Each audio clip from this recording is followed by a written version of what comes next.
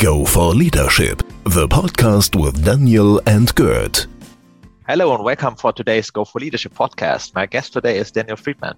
Go for Leadership interviews. Daniel, welcome to the podcast. Hi, thanks for having me. Awesome. Daniel, like always, we ask our guests to give us a 30 seconds glimpse or introduction of themselves. Yeah, sure. My name is Daniel Friedmann. I'm working at Bosch Power Tools, and I've been part of a large transformation of the whole Power Tools division.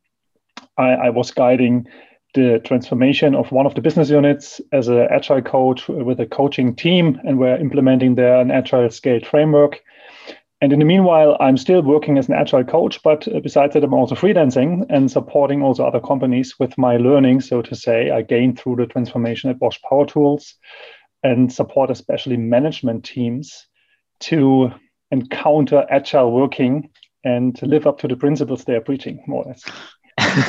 I like that last statement, Daniel. So, I mean, in this regards, of course, it is for me quite relevant and important to understand what is for you leadership, or what does leadership mean to you in order to get a better understanding? I think leadership changed a lot, or the meaning of leadership, especially when you work in an agile environment. And I think there are a lot of trainings and leadership principles defined around agile working or agile leadership. I think the most important thing is a clear behavioral change when you're a leader coming from a very transactional leadership style, which is quite common in normal larger corporations. There's an extreme change required, especially in mindset, but also really which methodologies you're using. And leadership is not only like acting like a servant leader and being a little bit more open for feedback. For me, it also means that you're really very disciplined in applying the agile methods, which maybe probably are also used on working level. And I think most leaders miss that fact. They bring down agile working to a mindset topic, but not really like an operational daily working topic. And I think new leadership is like a sport that has to be trained on all levels, especially also management has to change a lot and train in a very disciplined way the new ways of working. And that comes down to clear methodologies which are available. It's probably not Scrum, but other more agile or more management tools. But leadership for me is really something that has to be completely newly interpreted currently. I like that, and I think I want to start. Let's get started. Let's say with the statement of your introduction that leaders many times break the rules of maybe the new methods. Maybe you can give us a glimpse on why you have made that statement and what makes you believe, let's say, that there are so many leaders out there that are breaking the rules and not following, let's say, what they may do. I think it's maybe, I don't want to do any management bashing here, but it's an observation I did in a couple of companies now. And I think the leadership teams oftentimes have a very good intention. They kick off an agile transformation. Maybe after they have been on a zoo tour in Silicon Valley, they have seen some cool startups in the States, which are already agile organizations and working as a whole organization in an agile way. They are enthusiasts. They can bring this message back home to their companies and start this transformation. And I think there's a big misconception, because what happens most of the time, they kick off this transformation and expect that the working level starts working with agile tools, and they can observe it like an experiment from an ivory tower. And most of the time, their involvement is just reduced to some inspirational speeches. They motivate the organization to go into this direction because there's a VUCA world outside, a lot of disruptive competition happening. Maybe in 10 years, we're eaten up by some startups. And then they watch this experiment on working level and want to assess if it's successful or not. But they miss the fact that this self-organized, empowered teams on working level can only be successful if they are also guided and led in the right way by the leadership team. Mm-hmm. And that's only possible when also leadership changes tremendously the way they are leading the organization. Normal management teams, most of the times, do what they did before. They define their strategies in glossy PowerPoint slides with great visions. But those PowerPoint slides stay too vague and too high fly to really give the guidance to the self-organized teams on working level, which leads to the fact that most of the self-organized teams at some point lose track. They do something in the self-organized way and run off topic, so that the top management has to intervene and micromanage again. And this kills this agile idea right in the beginning. Yeah? So it's a contradiction in itself that self-organized teams suddenly are overruled again by top management, which is micromanaging. And this oftentimes kills this agile pilot projects right in the beginning. And for a lot of organizations, it's then a proof that agile working is not fitting to their organization, which is a complete wrong interpretation, I would say. They just didn't start doing it right because management was probably not really providing the right corridor, the right alignment for the self-organized teams. And this comes down to my introductory statement. Management has to really also learn to work in an agile way and eat their own dog food, if you will. Yeah. And in my work as a coach, I always start top down in this transformation to coach, especially the executive teams, the management or the C-suite, if you will, and hammer then with the agile principles and agile working methods. So they apply it first, act as a role model, and then the organization can really recognize changes in their behavior and feel that they are more empowered, that there's a kind of trust which is given to them by the management teams, while there's still a very clear alignment what they are supposed to do, what are the expected results. And in this combination, giving this autonomy on the one hand side, but also giving the alignment, a leadership team can provide the right context that self-organized teams can really excel and deliver the results which are expected. I like your statement you made that it's not wrongly intended, but it's maybe just wrongly executed, like you also outlined very well. I'm questioning myself. Do you think that has to do more on the mindset side, or is this root cause more to find on the let's say method skills that maybe are not really there? Because I have been part of such a journey, going let's say to San Francisco, seeing a fancy startup and say, wow, that's bam, that's fantastic, let's go there, let's do and copy that. But of course it's not also just the right statement to copy it, right? It's your own their own needs, what is required from an organizational perspective. But I'm asking myself, has it to do with the mindset, or maybe just also with the skills and the method skills that are required to do it the right way?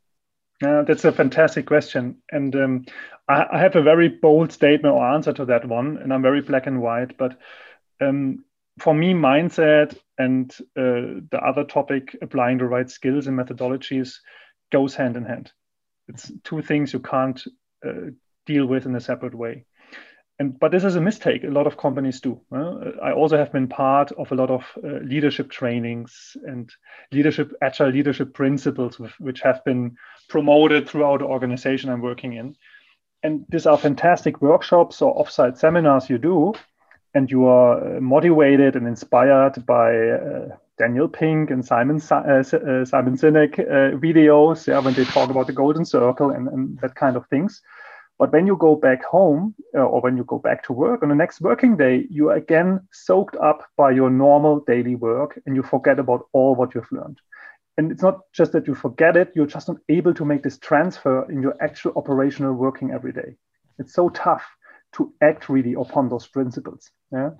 And it's also something I not recognized in my own work, but I saw that a lot with all other colleagues that actually intended to do something different, but in the end, they swapped back to their old traditional behavior. So my take on that one is also management needs extreme strict coaching. And this is something I see very seldomly. You see a lot of agile coaches in organizations which are dealing with the teams. You see very few top management coaches which can really coach on eye level top managers in the C-suite. Because coaching is also really being strict and slapping fingers and having the mandate to slap the fingers of somebody and really enforce a behavioral change. And that's exactly what you said. It has to do with the skills you have to be trained in. It has to do with the methodologies you have to be very strict about. You should really follow the book in the beginning and learn it. And there a coach has to supervise you and really enforce this new behavior and show you in a daily situation how you now could act in a new way.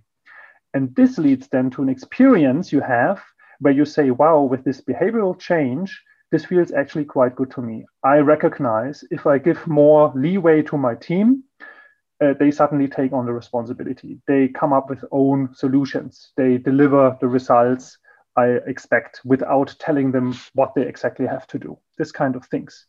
And with these experiences, suddenly a mindset change happens in the leader's mind, so to say. And if a couple of leaders are changing their mindset, suddenly the culture changes. Yeah. So for me, there's a clear causality. You can't just train a mindset and besides of that, train a little bit methods. It's a clear link. You have to first learn what to do and act upon the new principles, and then slowly your mindset changes as well. But there's a first and a second step in that one. You can't do this in parallel or completely separate. I totally agree. You also mentioned that it's a sport, and I think that goes along with the statement you made that you need to have a coach, a trainer, supervisor, let's say, that always put the salt on the wound to say, no, that's not the right thing you should do now. But I think there's also a lot of fear and uncertainty, right? A change, we are human beings. Change is not, I mean, there's, I would say, nobody out there that loves change per se. So how do you argue in your work, how do you overcome that fear of change and that the people really are open for that journey, let's say? A journey that also hurts. I mean, it's of course often, in particular in C-suite leadership teams, hard to, let's say, to put the salt on the wound and say, no, it's not the right way. Like you said, you need somebody on eye level to give that feedback, and also people that accept and are open for the feedback. Absolutely. And I mean, you mentioned a very important point. There's a kind of anxiety of certain target groups or groups in the organization when it comes to agile and to these behavioral changes I mentioned. And I think especially middle management, top management fears this behavioral change or this agile working, which oftentimes goes along with flatter or reduced hierarchies, with less disciplinary reporting lines, less status symbols. Yeah, a lot of organizations, like also Bosch, eliminated all the offices. You don't have this typical offices of your boss. You have to go to, everybody's sitting in an open floor, and there's an open floor policy. You don't even have a dedicated working space. And there's a lot of fear and skepticism around all those topics, because people in the typical corporation, they earn the status symbols throughout their career. So by each hierarchy level they get something on top. You get a company car, you get your own office, you get your secretary, whatsoever. And if you take all that away, it's quite obvious that a lot of people are kind of at least surprised how they now should, how their work, how their position should be appreciated. And that's it's sometimes even justified, this fear, because a lot of top managers are rather administrators, but not experts in what they're doing. Absolutely. And expert, I don't mean that you have to have a very big functional depth, but at least you have to have a breadth of knowledge. If you want to steer a certain area or department, maybe a cross-functional team, you at least have to have a good overview and the seniority to understand what's going on. And a lot of leaders suddenly recognize, wow, now that I'm not the transactional leader anymore, who's just administrating the work and micromanaging here and there, what's my role now?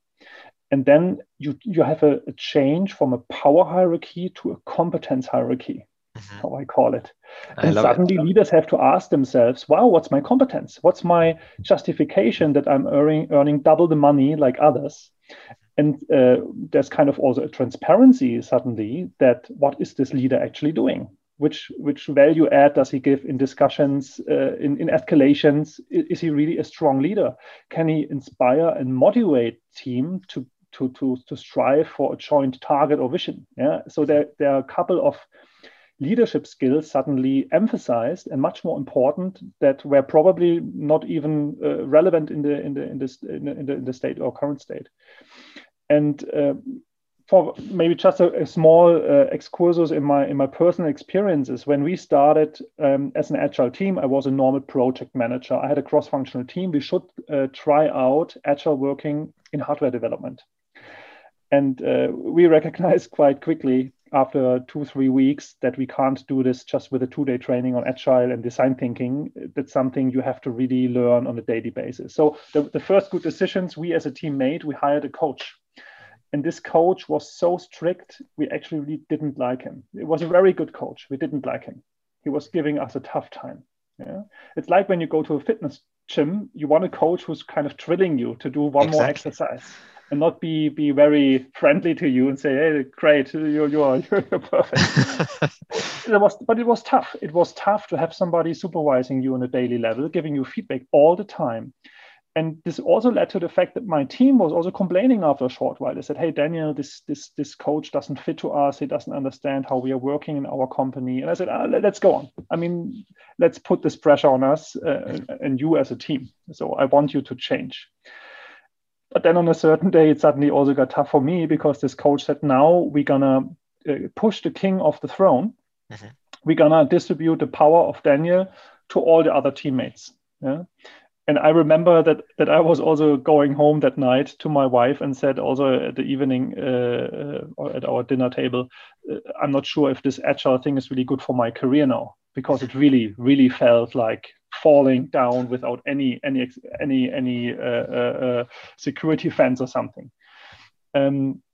So I can completely sympathize with leaders that are going into the direction, and I was being forced to go in this direction. There was no way back for me. I was stuck in this agile pilot team, so everybody was looking at me acting agile.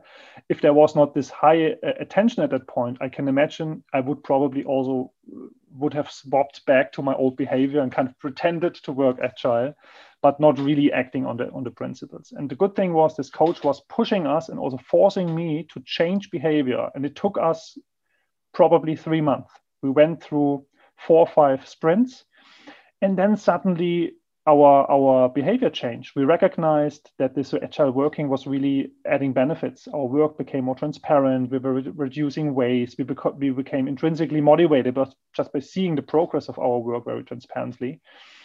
And also then when the coach pulled back and I was not jumping back into my classical leadership behavior anymore, suddenly the team really started to work self-organized. Mm-hmm. Yeah, they started to really more or less get into this flow. And this was for me the biggest aha effect, that it's really working. And I could really now find this new role as an agile leader without pushing the team all the time and micromanaging. And it was a long story made short, completely right. It's extremely tough for management to go in this direction. And it comes down to really being very disciplined in the agile methodologies, which are suitable to the C-suite or management, but then really being coached and really being forced to do it right. And then after a while, you've learned it and then you can do it on your own. I very like that story that you shared because it so directly shows what happens with all of us. And I think every leader listening to the podcast can ask himself if he would react the same way you did to say, well, let's continue, even it may mean that I lose my, let's say, leadership position. And like you also mentioned very well, I guess, is that change hurts. It needs to hurt so that you really start to change. Otherwise, I always also compare it with stop smoking. I mean, the first weeks of stop smoking is hurting. It doesn't make fun, of course. And I think only after having surpassed this phase of it hurts, it doesn't make fun, and to keep going is on all this change process, I think, a very important phase. Yeah. And I think to add some more complexity, I mean, we've now talked about the single individual's feelings, like the teammates that certainly have some experiences, the leaders themselves. It gets even more complex when you look into the combination of both. And that's also kind of an interesting observation I did. There are different constellations of leaders and teams in this transformation. And I perceive or observe different paces of adaptation to this new leadership style, a new working style. Yeah, some leaders are quite eager. They start to adapt to these agile leadership roles. But on the other hand, it can be that the team is not really going into this agile direction. Probably they're quite fine being micromanaged. So they actually don't want to don't want to be responsible or take charge for anything. And in this case, there's kind of like a power vacuum which is happening. This leader is kind of going in the servant leadership style and is rather providing inspirational vision, but it's not micromanaging anymore.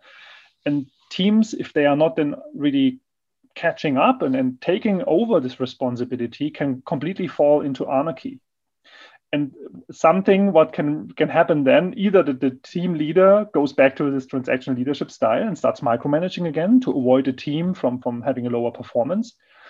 Or what also sometimes happens, if the leader is really ambitious and tries to push further in the agile direction, I've seen sometimes in the team, suddenly somebody stepping in the first row and acting as the new informal leader. Mm-hmm. Sometimes the case, maybe somebody's quite ambitious and wants anyway to take the next role. And in this situation, you also then really have to intervene because the leader in the end will be completely irrelevant and the team will be managed by somebody else.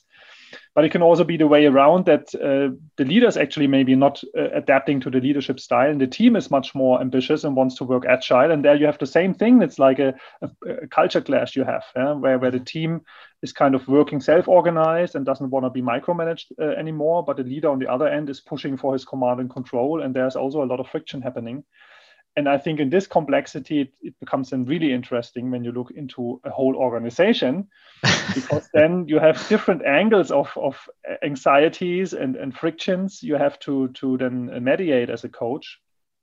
And I think this is then also when you look, especially in more scaled frameworks where multiple levels in an organization are supposed to work agile, where you really have to be cautious to have enough coaching capacity to then really also mediate and escalate these different frictions which are happening on all levels. That can be quite a cumbersome start in the beginning. I very like the observation, and I feel so much connected with what you mentioned because I mean, there are, of course, many team members would call, yes, we love it. Well, let's show that leaders are not required. But it means also that there are, let's say, it's there's also a change in power. So it means the power goes, and it also means that that you as a team member also need to behave and react according to the power that has given to you. So right. When you start, let's say, your consulting or coaching projects, how do you, let's say, check, or how do you take also the whole team within that journey, which is always difficult, right? I mean, let's not talk about the whole organization, but let's start with a team. I've seen that also quite difficult. Yeah, absolutely. I mean, there are different ways to approach this, and I think you have to do this very situational, depending on the context. I think that the biggest mistake you need to avoid is kind of this agile theater where where it's looking like everybody's working agile. Everybody suddenly putting post-its on the wall, and you have like stand-up meetings, and people call themselves product owners, and everybody's wearing sneakers and talking to everybody in a first name. Yeah. But when you scratch a little bit on the surface, you see, wow, actually nobody is changing anything on their working style. The leaders are doing exactly the same like before. They're micromanaging and exactly assigning tasks to people, and people are executing those. Yeah, this is also something. The agile framework itself doesn't really change how people are working. There's a couple of things you have to do more. That's exactly what your question was targeting to. And what helps a lot is to come up really with a very, very clear role definition and kind of like a governance list, which is clearly defining the new roles. The biggest mistake you can do is like putting people with their existing roles into an agile team and expect that this will work. Because like you said, there's a couple of things people suddenly have to do in a different way. And I think in the end, it comes down to be very transparent and clear, and you can define those new roles and governance together with a team, but you have to have a contracting more or less and a commitment that this is what they want to do. And everybody is really 100% convinced that we want to try this out at least. And what I've done a couple of times before we actually go into daily working with this framework, that I start role playing these roles. So I do like staged stand-ups, and where I do exaggerated role plays, where I do like escalation topics or something like this, where I force these different roles to act upon what they are now supposed to do, to show them how the extreme situations can look like. And maybe I'm then also taking one of the roles and challenging a little bit one or the other, but not to maybe create an uncomfortable situation, but really show people what they are now supposed to do. And I think it's much more easy for people to imitate a certain behavior when they have seen how it's supposed to be, than just reading it through theoretically, understanding it, but having then struggles to really act upon those new rules in their daily life. And I think these role plays are a nice, playful thing you can do in a kind of workshop style. But then in daily life, you definitely need also the coaching or supervision from a corner, where a coach can then also support one or the other in his or her role to really live up to the new principles. And this is, we had this analogy with sport. This is something you have to train. Yeah, it's like going to the gym. If you want to have a six pack, you have to go for half a year to the gym and do very, very strict exercises and go beyond your pain, more or less. And it's exactly the same with these roles. You have to train it. You have to be disciplined. In the beginning, it's hurting. After a while, you see your first results. You probably get motivated by that, and then you go further.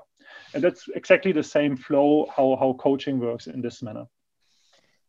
So I'm asking myself, is there maybe something also where we should start before people goes into such roles and positions? So meaning already at university level or school level to train people those methods, because I mean, we know it from ourselves, right? The later in the maturity or age level we are, the harder it gets really to change.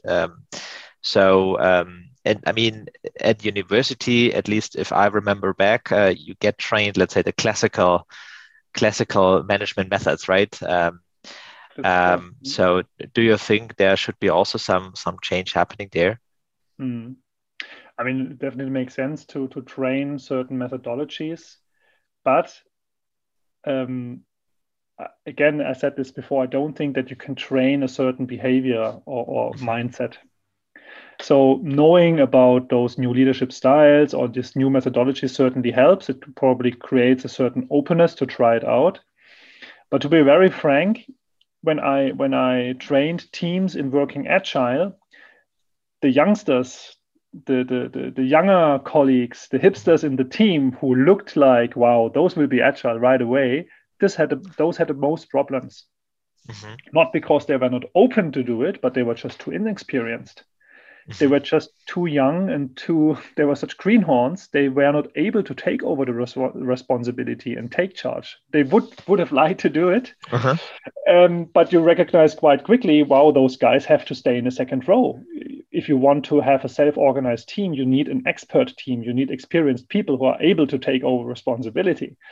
And that's quite nice, because I had a lot of teams where you thought in the beginning, wow, those old guys there, they look really like they have worked in a corporation like 30 years. You won't change their mindset in any way. And those were the guys who picked up agile quite quickly, because they appreciated that they suddenly could decide things. They were experts in their field of function. And they appreciate this new way of working, because they were completely comfortable to take decisions, because they had this big experience just from the years in their position. And this was quite nicely to see that this image of agile, which is kind of looking like the new hipster thing in companies and everybody's wearing sneakers, if you really boil it down to the essence, it's about giving the experts who have been in the company for 30 years, giving them the leeway to do what's right. Yeah, this was a quite nice twist. Also in the acceptance of agile working, because if you don't call it agile or Scrum or whatsoever anymore, it's more or less giving the people who know exactly what to do the right and the mandate to do that, and the trust, more or less, to act as experts. And I like that much more. And when you start introducing agile to a company which is probably a little bit skeptic, I like to bring it down to this essence and explain people what it's actually about. And I think this is also something which is quite important to motivate people then in the existing personnel to try it out. And I think in most of the cases, if they jump into cold water, I've actually seen that everybody was completely enthusiastic because they experience really what they actually want to do. Right? So everybody wants to be appreciated for what they know and what they can do. I think this is a very important statement, right? That you need to be really a solid expert to really, let's say, make use of the power that has given to you to make the right decisions and make the right moves. Now, coming back to the topic of, let's say, the journey or development of individuals, if you look back at your journey, when you have started your career, what would have been the advice that you would have give the younger Daniel starting his leadership career? Yeah, it's a very good question. And I was thinking about this a little bit. You told me you're going to ask these questions. I don't have a perfect answer to that. So I'm still kind of now in freestyle mode. But I think that's good. That's what it's supposed to be. To be very honest, I mean, when you're still working in a corporation, there's still kind of rules you can't change. How to climb up a career ladder. This depends on certain things. And I mean, I worked most of my working life in kind of that organizations. And at a certain point, you get brainwashed. You start following those rules. You have to have a sponsor. You have to have this and that functions or job rotations done that you can go up the career ladder. So you kind of follow this blueprint, which is given to you to have a career in such a corporation. And I followed that. I was quite successful. I was still climbing up the ladder.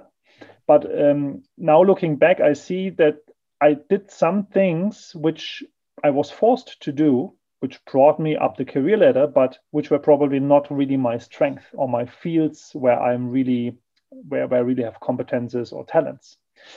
And if I was younger, I would definitely encourage myself to look much more to work in fields which I really want to work in, where I see my talent being on a fruitful ground, not just appreciated, but really something where my talents are needed, and not just doing that, what you need to do to climb up the career ladder. So it's probably quite simple recommendation, but I see this now. I'm now slightly above 40, and you ask yourself then as well, okay, you can go this track further, or do you now want to change something? And I'm definitely on the second point that I want to change something. It's not about climbing up the career ladder. It's about doing something meaningful to yourself. I don't want to call the word purpose now, but you can only be good if you do something that you really like. And I think in every organization, especially when it's opening up to agile working, these opportunities get bigger and bigger. And if I would have known that I'm working in such an environment when I'm 40, I would have not given a about following those rules, but really been much more bolder in doing things that I wanted to do, and maybe would have been exactly the same place like I'm now. Yeah? So don't be too humble to just being pushed around and do what the people expect from you. Also be quite bold and ask for things you want to do.